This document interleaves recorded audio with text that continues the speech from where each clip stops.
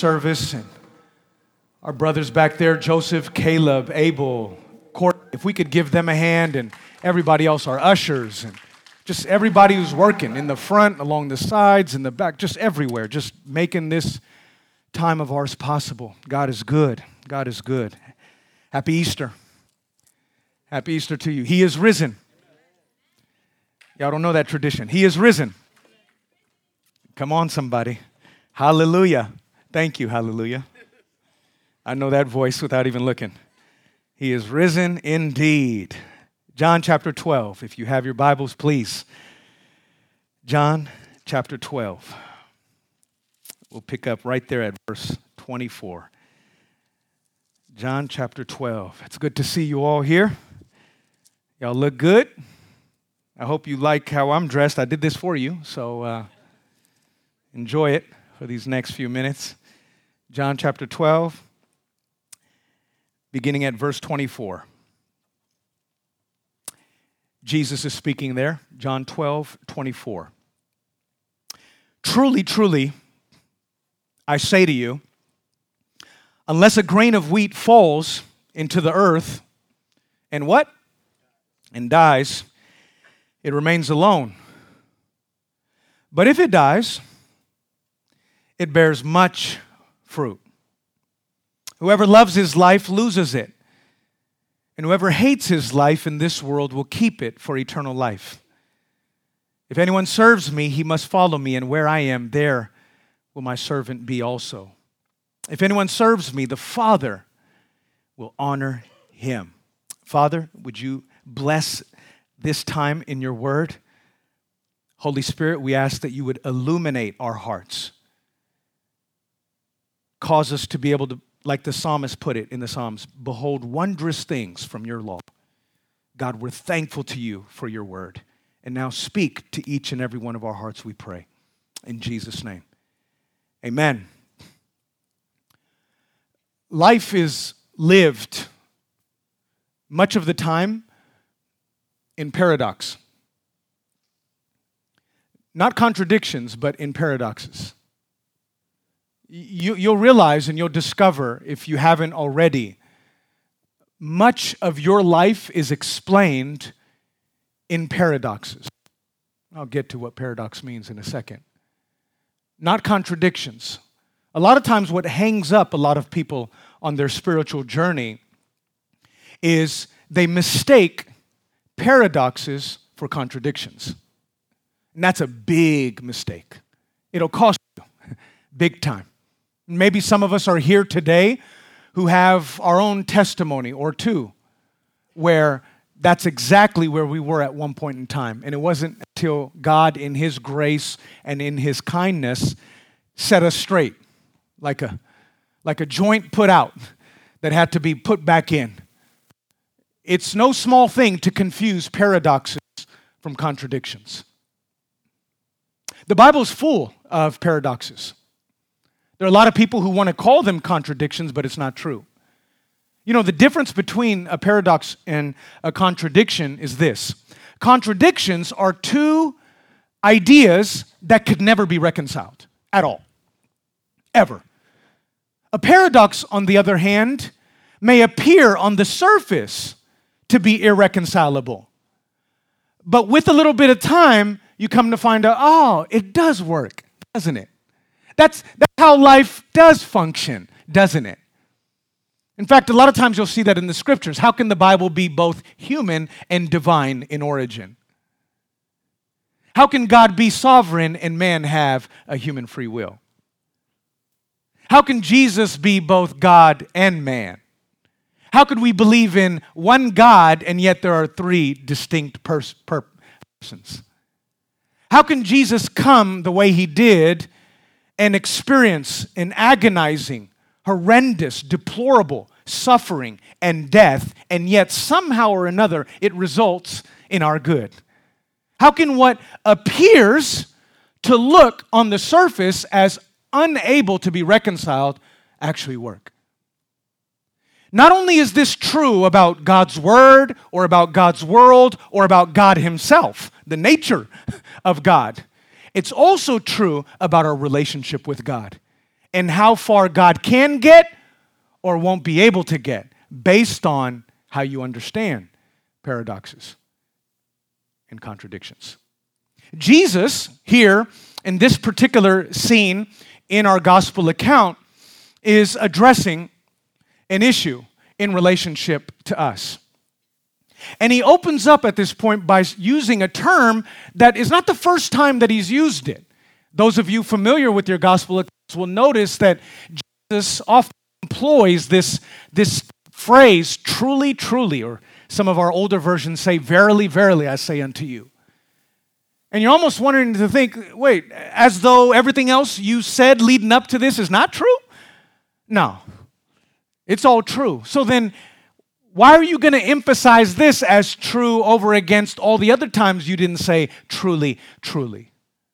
You see, when Jesus uses this term truly, truly, what that tells us is whatever he's about to say, it must be good. It must be important. I better pay attention. I better lean into this because he didn't just say that with what he just said before. He said that with what he's about to say right now. So what does he say? He says here in verse 24, truly, truly, I say to you. Now, this is not my words to you or our words. This is Jesus' words, the risen Jesus' words to each and every one of us, Pathway. You ready? Truly, truly, Pathway, I say to you, unless he's going to get agricultural on us for a second here. He's going to get a little agrarian on us here. Unless a grain of what? Wheat falls into the earth and dies, it remains alone. That acorn, that seed, unless it hits that ground and gets buried, it's going to be all by itself, like the song, All By Myself. It's going to be all by itself. It remains alone. But he's not done. He moves on. But if it dies, that grain of wheat, if it dies, if it hits the ground, if it sees its end, if it sees its death, all right, I put that in quotes figuratively. If it sees its death, a lot of times we think what God is requiring out of some of us. Like, I hope he didn't just say that. No, he didn't. Is that really the condition in order to be a Christian? Is that really what I need to do? A lot of us think that's the end of it. Jesus puts that sort of death in quotations because with him, whatever death may look like is not the end of the story. He says, but if it dies, it bears much fruit. In other words, that grain of wheat, that's not the end of it. That's not the end of its life. The beginning of the Christian life is the end of my life. You see, that grain of wheat, church, is me and you. That grain of wheat is every person that Jesus loves and whose life he wants to come into and do something with. That grain of wheat is you and me before Jesus gets a shot at us. Before Jesus ever gets a chance to do anything with your life, you and I are like that grain of wheat above the ground. It doesn't matter whether we're single. It doesn't matter whether we're married and wanting to see our marriage go somewhere, or whether we're married with kids and wanting to see our kids and our parenting go somewhere, or whether we got dreams and ambitions and purposes and drives that we would really love to see brought to fruition. None of that is going to be able to take place until a death of sorts first takes place. A lot of times we have no problem coming to Jesus or wanting to do with Jesus or wanting a relationship with Jesus insofar as it doesn't cost me. It's like, no, I want to get some of the word in me. I'll join a Bible study. Just don't require anything of me. I'll come to church. I just better not change. I'll get baptized. I'll get forward. I'll get a little God in me. Okay, I'll call myself a Christian, but I'm not changing. You see, that doesn't make sense to the scriptures. Jesus says, look, in order for me to know anything of what life looks like on this side, I've got to first put an end to what this life looks like on this side. And a lot of times we think, if I give this up, I'm losing out. But Jesus says, look, what does it profit a man, even if he were to amass, gain the whole world, and yet lose his own soul? Rhetorical question. Nothing. Nothing. And Jesus says here, this is critical. In order for you to experience a full life that His resurrected life offers you, you and I have got to first come to an end of ourselves before we could begin with Jesus.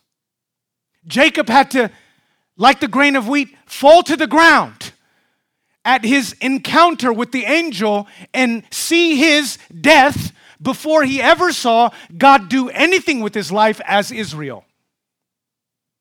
Adam and Eve had to see their death to all of their attempts to provide themselves their own righteousness, self-righteousness through their own inadequate fig leaves to be able to present themselves to God.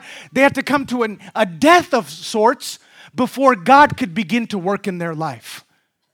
Peter was a man who thought that he can do for God as himself, but even Peter himself was told, Peter, until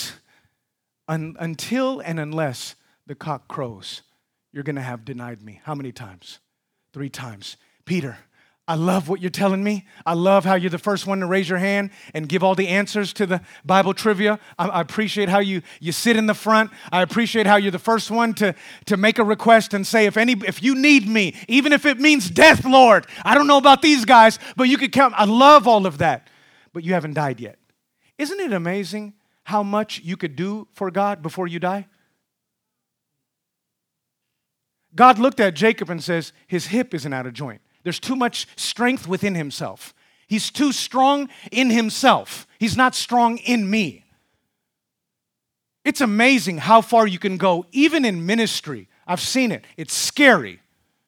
On talent and on charisma and on the gift of gab before God could ever step in and do what only God can do.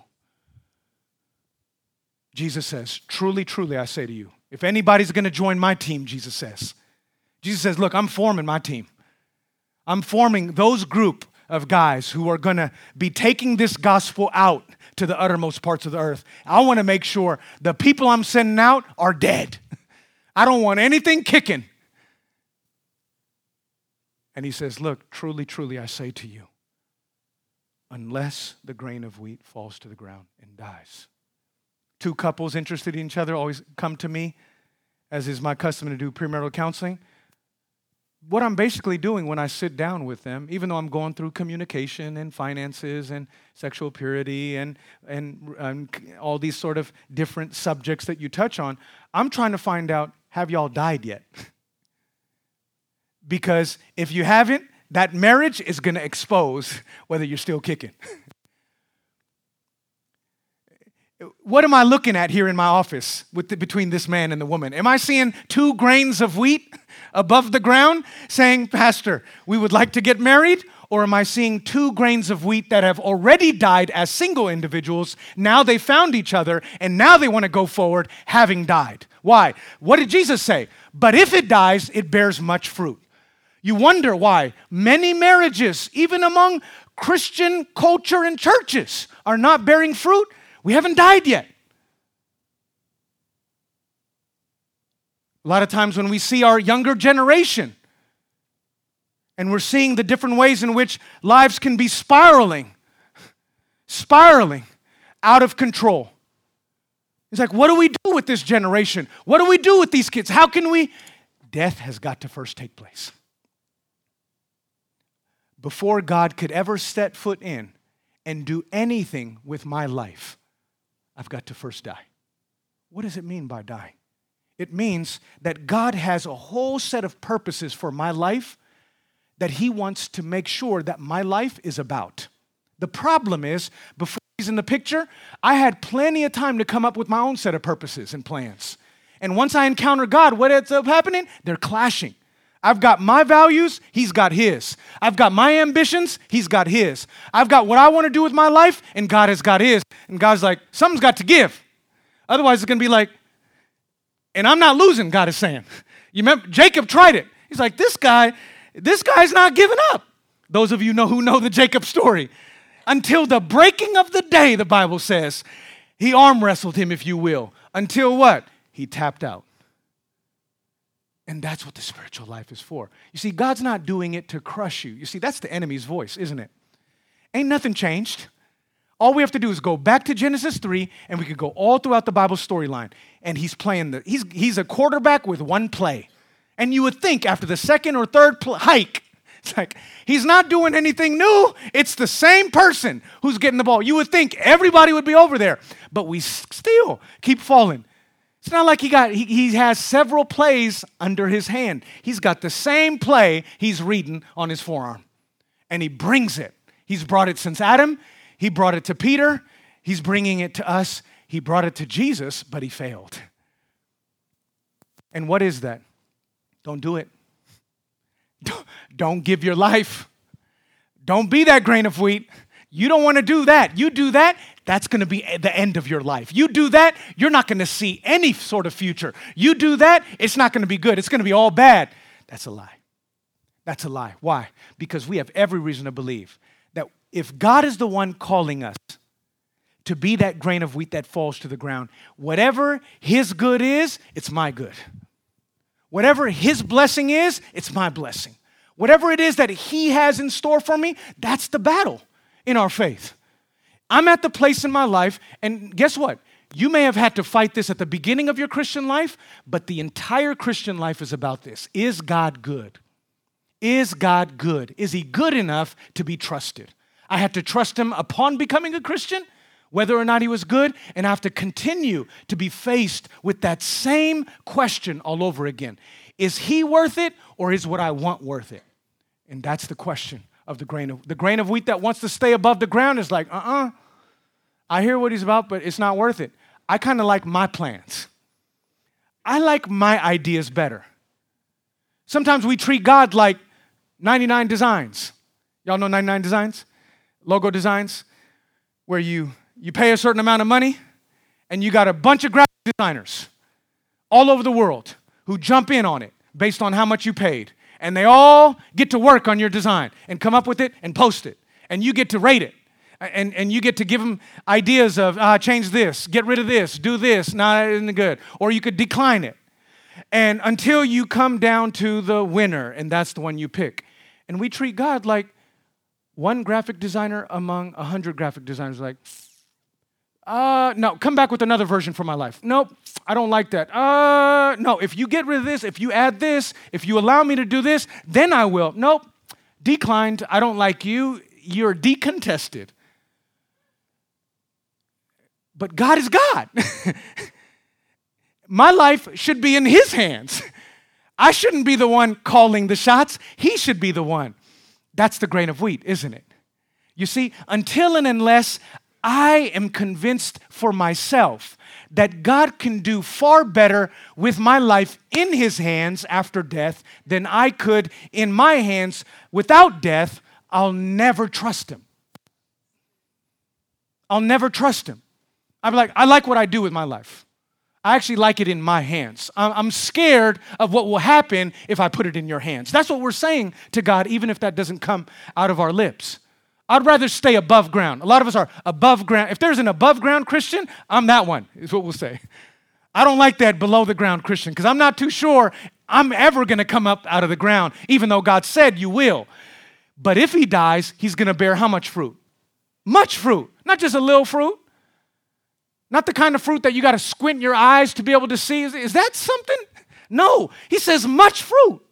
In other words, you are going to make far more of an impact in life and with your life in his hands than you ever could with your life in your own hands. That's what he's saying here. Truly, truly, I'm saying that to you. And Jesus says, look, this is what I want for your life. This is what I want for your life. And some of us maybe are even a story of, yep, I'm that grain of wheat above ground. I've tried it. I bit it again and again. I've seen it. But I've also seen what God has done with my life as soon as I've allowed him to bury me. Let me tell you something. I wouldn't want my wife to be caught dead around Neb before Neb hit the ground. You don't want that man. I wouldn't want my kids around Neb before Neb hit the ground. I want my family to have the version of me, the wheat of grain of me, after I hit the ground and died. Why? Because that's the only one that's going to be of any good to her and is going to be of any good to her kids, is going to be of any good to you, church. And that should be the case with all of us. That should be the case with all of us, is we want to be that version of ourselves where Christ is ruling all. What did Paul say? I've been crucified with Christ, grain of wheat. Nevertheless, I live, yet not I, but who now lives in me? Christ now lives in me. And the life which I now live, I live by faith in the Son of God who loved me and gave himself for me. In other words, my life is fruitful now. Paul's like, I never saw it. I never saw it coming. If you had asked me, I would have never come up with it. I'm looking at my life right now. Some of us have this same testimony. And we're like, people 20 years ago, 10 years ago, meet us today and are like, don't recognize you. Are you kidding me? You've changed. To God's glory, because he's good. I've changed because I've allowed him to take this life and bury it. You see, you've got to be done with your old self. Some of us are too infatuated with our previous selves that we never get a chance to see our new version of ourselves. God wants a new version you. God wants you to see who you could be in and through him, not who you presently are without him. But what's got to happen? There's got to be a death. There's got to be a death. Death isn't always bad. Not when you got life, on the other hand. Why would I say that? Because what this Sunday is all about. Yes, I'm talking about us, but let me talk about Jesus for a second here. You see, this grain of wheat, being me and you, could never be us if Jesus had not come and lived and suffered and died and rose again. You know why Jesus is saying, unless a grain of wheat falls to the ground and dies, it abides alone? But if it dies, it bears much fruit? Because he knew you and I would fail at that. God knew however much he expected of you, he knew he was going to fail to get it out of me and you. And so he sent his son. He sent his grain of wheat. He sent his seed. The seed of the woman, if you will, in Genesis 3:15, that was going to crush the head of the serpent. God sent his grain of wheat to the earth, cloaked him with human flesh in order to live a life perfectly in your place and in my place out of love for us. And he went forward in order to suffer and die and be buried as a grain of wheat. Why? So that he might not remain alone. He didn't want heaven without us. Isn't that what we sing? I know I'm off cue. But you with me, right? He didn't want heaven without us. Unless a grain of wheat falls to the ground and dies, it abides alone. And so what did he do? He said, look, if they love their life so much that they're prepared to hold it to themselves, the person who loves his life loses it, then I'll lose my life out of love for them. If they're so caught up with themselves and with their lives without me in it, then I'll give up my life, even though it'll cost me my relationship with my Father. If they're so tightly clung to the things that they think are going to do it, then I'll let go of everything that I got in heaven and all of the bliss and the communion of the Father and the Holy Spirit in order to endure whatever it is that I've got to endure so that I can have them, because I don't want to be alone. Unless the grain of wheat falls to the ground and dies, it abides alone. And so what did he do? He laid his life down. Friend, the Bible tells us that greater love hath no man than this, than that he lay down his life for his friends. We sure weren't acting like friends at the time, were we? We were his enemies. And that's exactly what God says. God commended his love toward us in that while we were yet sinners, Christ Jesus died for us. It's not because we were lovable that he did what he did. It's because God himself is love. What motivated him to do what he did was not found in us, it's found in him. And he accomplished it. He died, church. Jesus died. He came as the man, as the God-man, in our place as our substitute, and he bore in his body every bit of our sins, both past, present, and future, in his body on that tree in order to absorb the full wrath of God that was coming after us but fell upon him, in order to take upon the punishment, not that his sins deserved, but our sins deserved, so that you and I might be forgiven of our sins and reconciled to our God. God's your God today because of what Jesus did.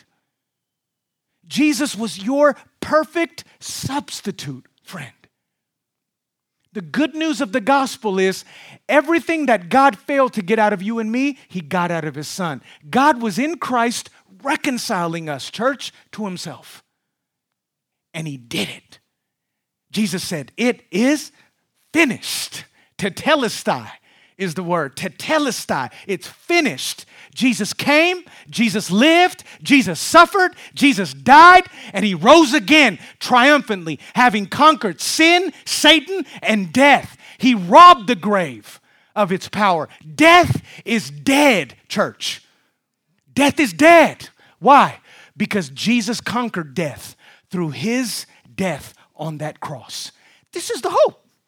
This is the hope we have. This is why we're proud of our God. This is why we're open about our faith. This is why our lives are no longer in our hands, but in his hands. Why? Because he's worthy.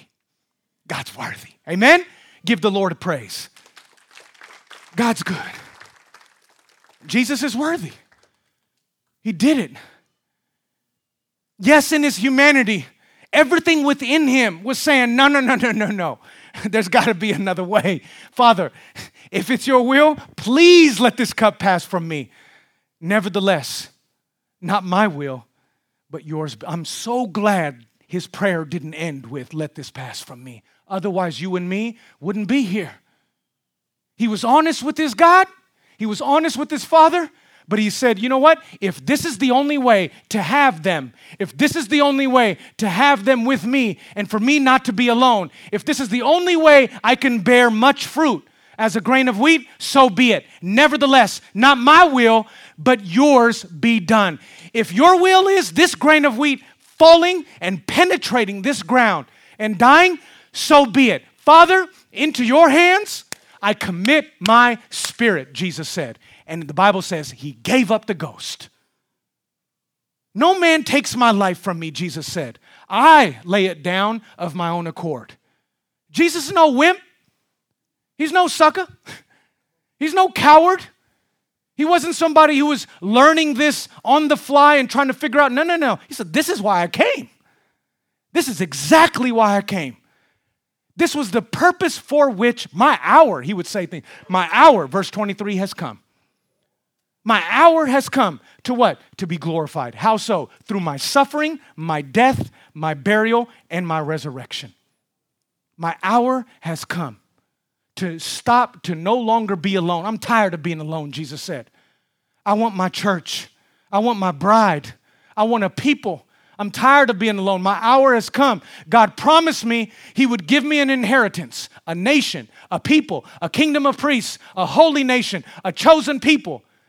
A people who at one time were not his people, but now will be. Now will have a chance to be my people. A people who at one time had known nothing of my mercy, but now will have a chance to know something of my mercy. A people who will be gathered together to be able to declare the praises of my excellency. It was for the joy that was set before him. It was for the joy. What's that joy? You, his people. It was for the joy that was set before him that he endured the cross, despising its shame. He looked at the cross and said, cross, I know you're telling me you are despicable, but I look at you, cross, and I despise you. The cross looked at him and spoke shame. If you were to see what was customary all throughout the Greco-Roman era, crucifixion, you'd be walking through town, walking through malls, and you would see one cross after another lined up with one person after another on that cross, carrying your Aldo bags and your J. Crew bags and whatever else bags, and you would have to come across death all around you. And it would have a message that would be sent. Don't you dare come against the Assyrians and the Persians who started it and the Romans who perfected it. Don't you dare. Don't you dare commit treason. Otherwise, that will be you someday. And Jesus was numbered among the transgressors. He was numbered among them. The creator of the universe, the one who spoke the universe left into existence, the one who upholds us by the word of his mouth, the one who is the express image of the invisible God, the one who is the Word from the beginning with the Father who became flesh, the one who presently gives us life and breath, that one was hanging on a cross despicably for you and for me, so that he might not be alone and so that you might not have to experience what otherwise would have been your lot. We're here today, church, because of not just a suffering and a dying Savior, but a risen Savior. But if it dies, we close with this, it bears much fruit. Jesus is fruitful. All you got to do is look at all of his people all throughout the ages and all around this world right now as we speak, whether before or just after. God's people are worshiping everywhere. Why? Because of this one man, this one God man who chose to hit the ground and be buried like a grain of wheat. That one act resulted in all of these souls all throughout the history of life and all throughout this globe who are worshiping him and living there. We're here today. We are his fruit. If you belong to Jesus today, you're part of that much fruit. And if you're part of this church today, that's what we're about, because Jesus isn't done yet. He may have said it's finished on the cross, but his work continues. Because it doesn't stop with me coming to him and trusting in him. Now that I belong to him, I want to take this life of mine and use it in such a way, or better yet, have him use it in such a way as to bring as many as I can into the kingdom. That's what life is about. Drag them or kindly bring them in. I don't care. But we want to see people meet Jesus. We want to see people know something of just Jesus. We want to see people discontent with their lives in their hands and far more content with their lives when they choose to put it in God's hands. And that's going to be this opportunity today. If I could use this Easter service at all, I would love. If God could be honored in any way, I believe the best way we could honor him is by me asking if there's anybody here who is not confident that their life is in God's hands. That if you were to drop today, you will be in God's heaven. This message is for you. There's no reason in the world at all for you to be in doubt as to your eternal state before God. None. When God has done all that he has done in order to ensure that you get to be with him and a part of what he's doing. You're here today by no accident at all. If you are in this building, but you are outside of Christ, according to what you would say, my friend, I want to commend Christ to you today. I do not want to see you leaving this place without Jesus. I want you to know him, not just know about him. I want you to know him. I want you to taste and see for yourself that God is good. Not because mom says so, not because dad says so, not because pastor says so, some Christians you work with say so, but because you know so. And God would never have gone to the lengths that he did in order for you to still be in doubt about whether or not Jesus is worth it. He's worth it. All these lives here today worshiping his name are testimonies to the fact that he's worth it. I could be anywhere else with my life. I could be doing anything else with my life. But when I look at Jesus, I can't see myself doing anything but living for him. And I believe I got hundreds of testimonies in this place. And I'm just asking right now, I'm pleading with you with everything within me. If you are outside of Christ, I want you to seize this opportunity. Not for her, not for him, not for them, not for whoever, but for you and God. To get right with God. This is going to be a benefit for you, not only for time, but also for eternity. Nothing, I'm telling you right now, nothing at all, career, fame, reputation, status, friends, relationships, nothing can come anywhere remotely close to the importance that I'm trying to place on you getting your life right with your Maker today. Jesus died, friend. Jesus died. And He's risen today. And He's alive and well. And He's present by His Spirit. And He's knocking at the door. And He's saying, look, if you'll let me in, I will have fellowship with you and you with me. And you will have a life that you will have the privilege of being able to get to know beyond your wildest dreams, that you will never be able to know unless you first die. And that's what it is. If you want Christ today, this is what it's going to mean. This is what it's going to mean. I need you to listen. You've got to turn from that life that you've been about up till now, that Jesus has no part to do with, and you've got to close in with Christ. You've got to close in with Christ. You cannot have that in Christ. I'm afraid to say that. You cannot have your previous life that Jesus has no part to do with and Jesus.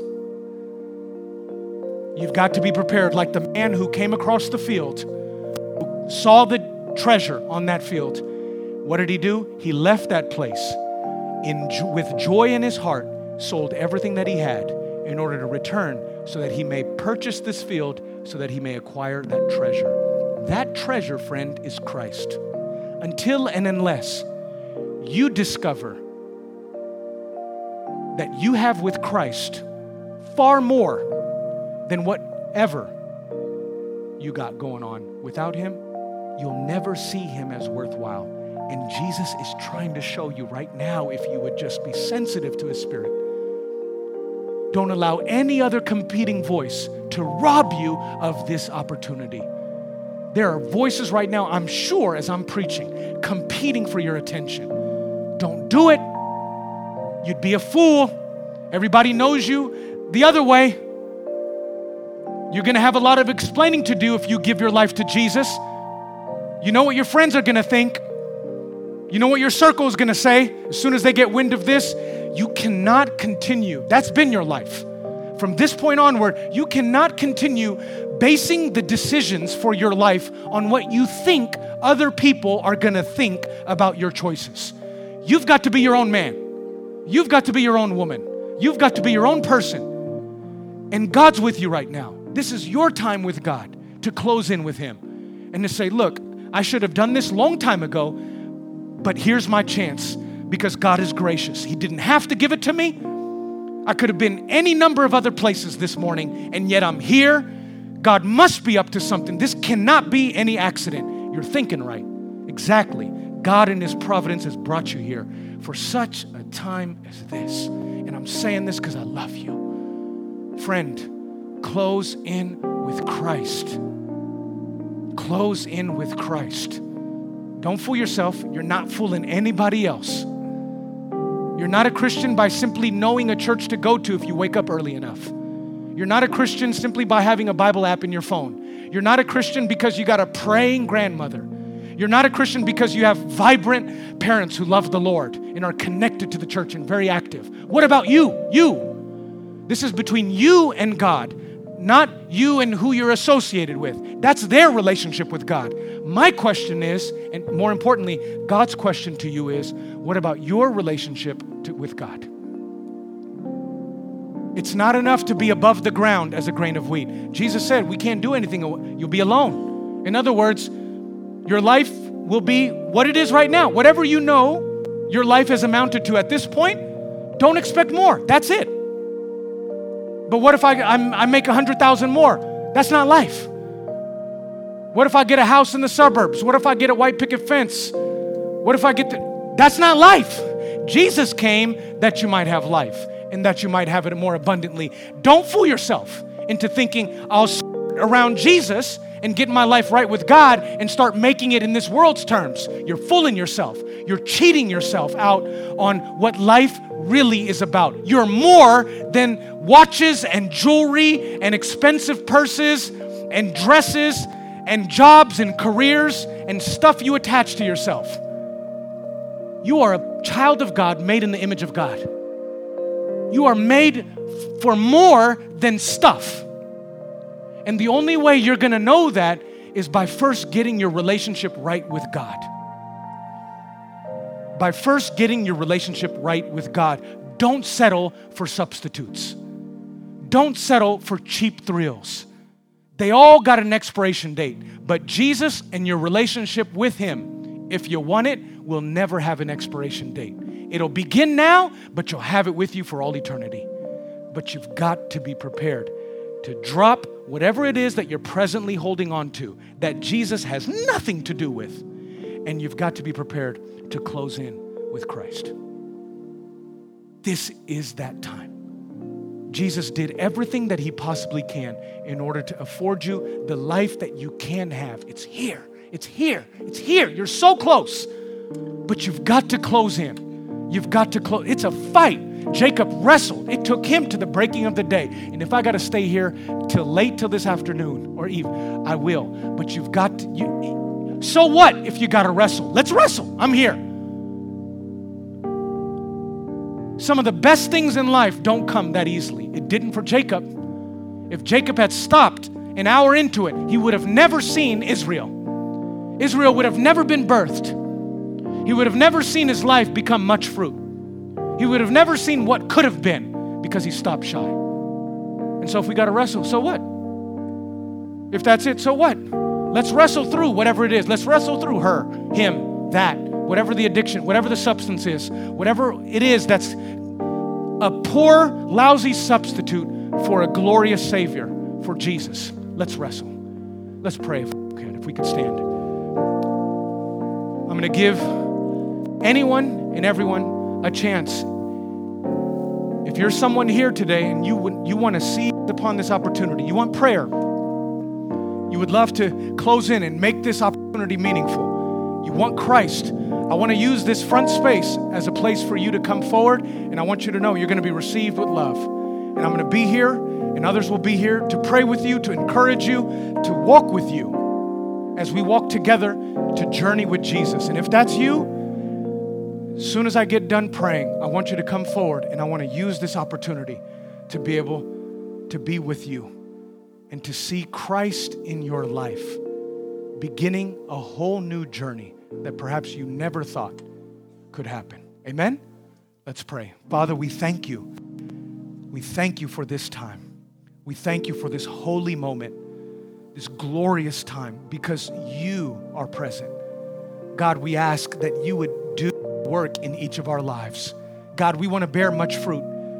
We don't want to be that grain of wheat that remains above surface. We want to be below surface Christians. We may not see the fruit immediately. We may not change immediately. We don't even see that with actual plants. It takes a while. It takes patience on the part of the farmer to be able to see the harvest or the fruit from his crop that he's sown. In the same way, it's going to take patience on our part. Once we entrust our lives into your hands, to be able to begin to see what you do with it. But you're worthy of it. And I pray we realize that however much time it's going to take, you deserve it. And so God, do a work right now. If there is someone here today, I pray that you impress your love and your grace and your mercy upon their hearts. Woo them to yourself, Lord Jesus. Cause them to awake and to arise to everything that you got in store for them, I pray. Thank you for this service, and thank you for this occasion. We give you all the glory, and all of God's people just shouted an amen and praise God. Hallelujah, Jesus. Hallelujah. Thank you, Jesus. You're worthy. To you, God. Thank you. Well, God bless you. I'm going to just encourage you guys to meet and greet. If you want to take advantage of what was mentioned during announcements, we got a flyer up on the screen. If you just want to come up and take a screenshot of that, if that's something that works with your schedule, it'd be great to see you out there. In any case, God bless you. Please meet and greet. Happy Easter.